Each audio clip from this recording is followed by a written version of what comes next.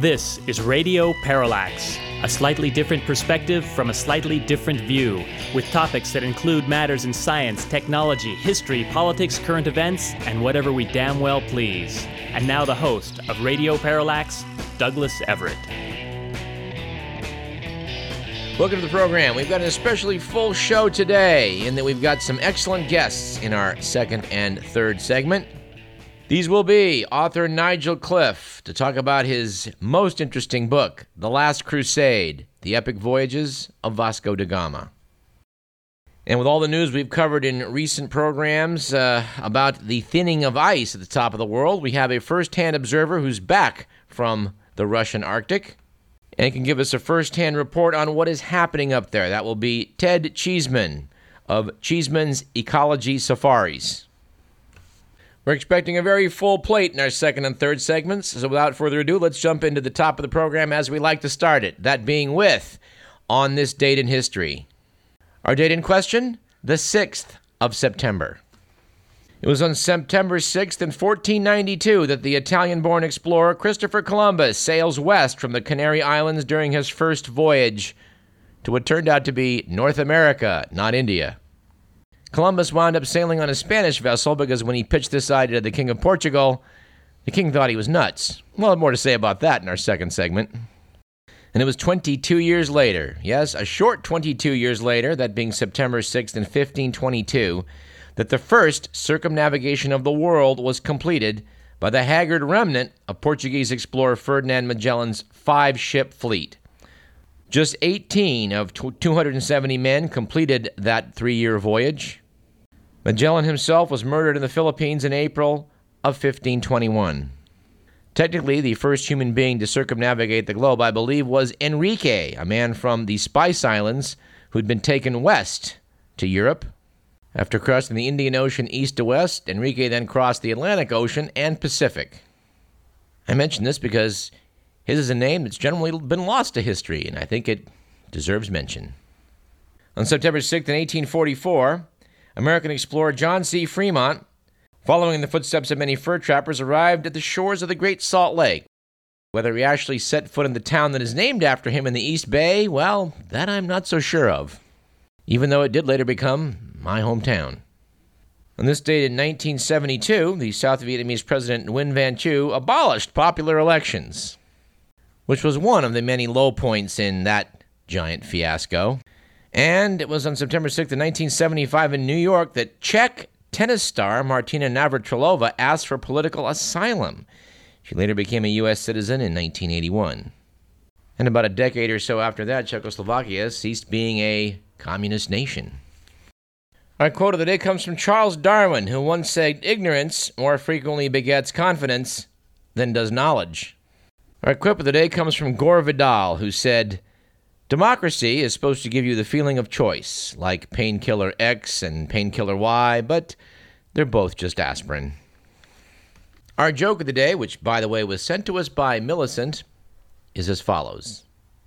Mrs. Parks, the 6th grade science teacher, asked her class, which human body part increases to 10 times its size if stimulated?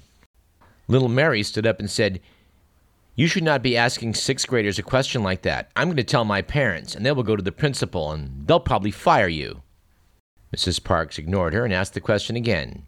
Children, which body part increases to 10 times its size if stimulated?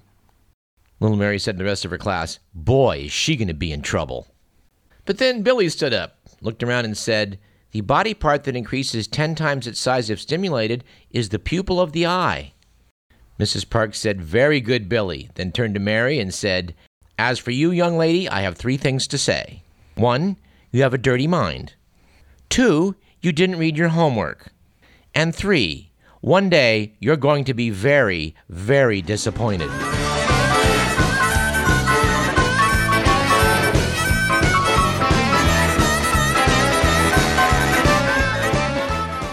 Our stat of the day is that of the nearly 400 moon rocks given to state and world leaders after the Apollo 11 through 17 missions, almost 200 have been lost, destroyed, or stolen, according to a NASA survey.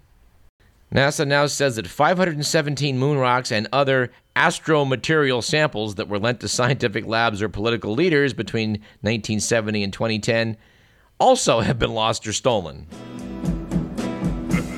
All right, let's jump into the good, the bad, and the ugly.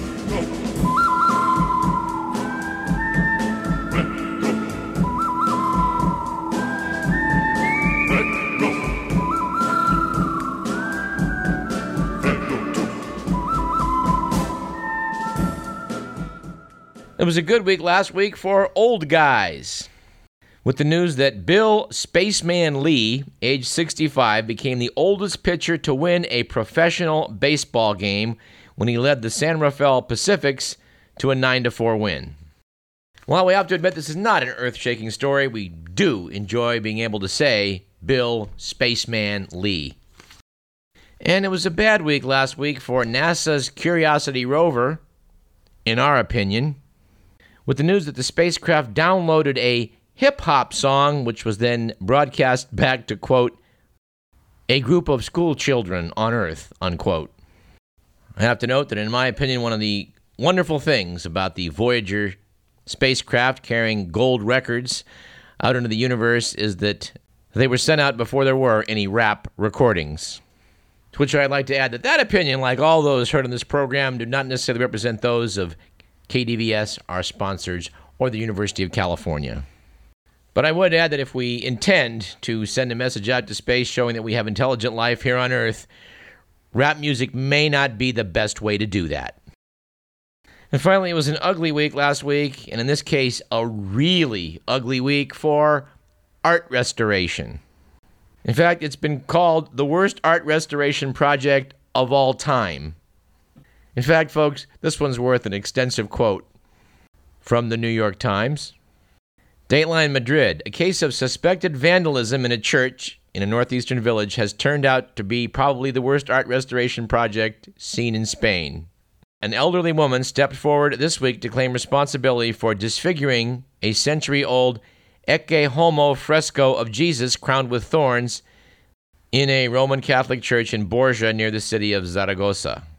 Ecce Homo, or Behold the Man, refers to an artistic motif that depicts Jesus, usually bound and with a crown of thorns, right before his crucifixion. The woman, Cecilia Jimenez, who was in her 80s, told Spanish national television that she had tried to restore the fresco, which she called her favorite local representation of Jesus, because she was upset that parts of it had flaked off due to moisture on the church's walls. Said Priscilla Frank in the Huffington Post, the hilarious and equally horrifying result has since become a global sensation. We would urge you to check this out on the web. The before of the fresco shows a beautiful and detailed work of art with some flaking. The after shows a half-bearded representation of a, well, let's just say it looks like a white-faced capuchin monkey much more than it does a human being. And yes, radio does fail us on this one. This one has to be seen to be believed.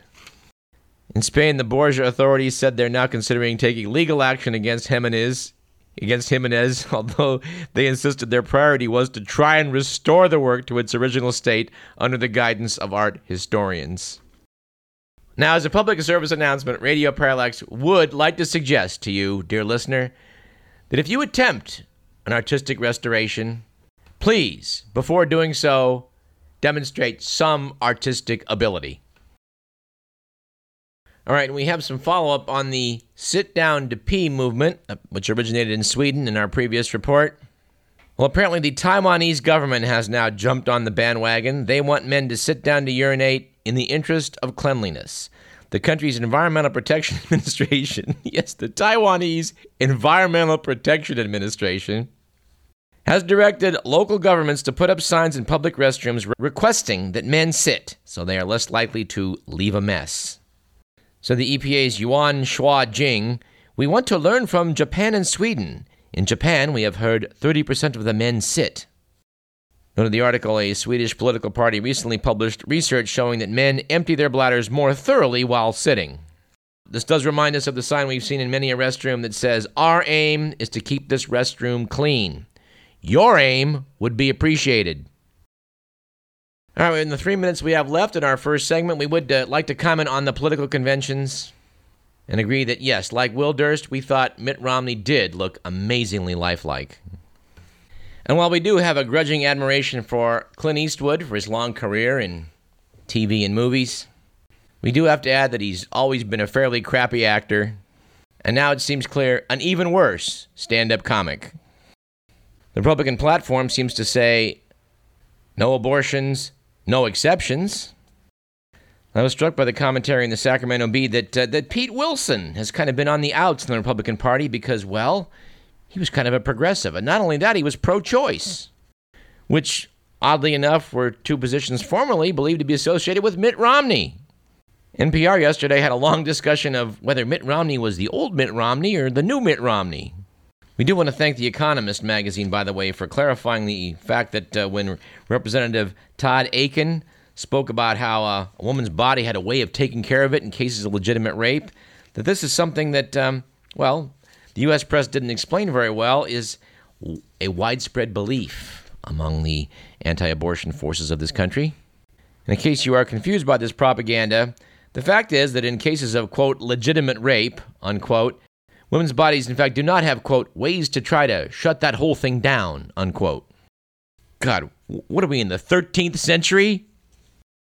But don't worry, lest we betray an anti-Republican bias, which in fact we do have, we will take a few whacks at Obama on next week's program. We do have to agree that he has been a massive disappointment. All right, in the 1 minute we have left, I would like to note from the Only in America File of the Week magazine, we have the following. The United Nations has denied it plans to invade Texas. In a recent TV interview, Lubbock County Judge Tom Heed said that if President Obama won re-election, he would, quote, hand over sovereignty of the U.S. to the UN, unquote, and send in, quote, UN troops with the little blue beanies, unquote. A spokesman for UN Secretary General Ban Ki-moon denied there was any takeover plot against Texas. And on that note, let's take a short break. When we come back, we're going to speak with Nigel Cliff about his most fascinating book, The Last Crusade, The Epic Voyages of Vasco da Gama.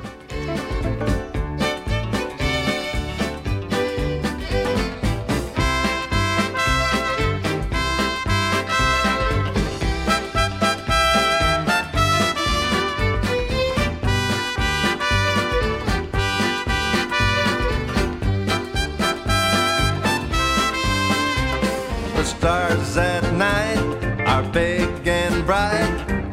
Deep in the heart of Texas, the prairie sky is wide and high. Deep in the heart of Texas, the sage in bloom.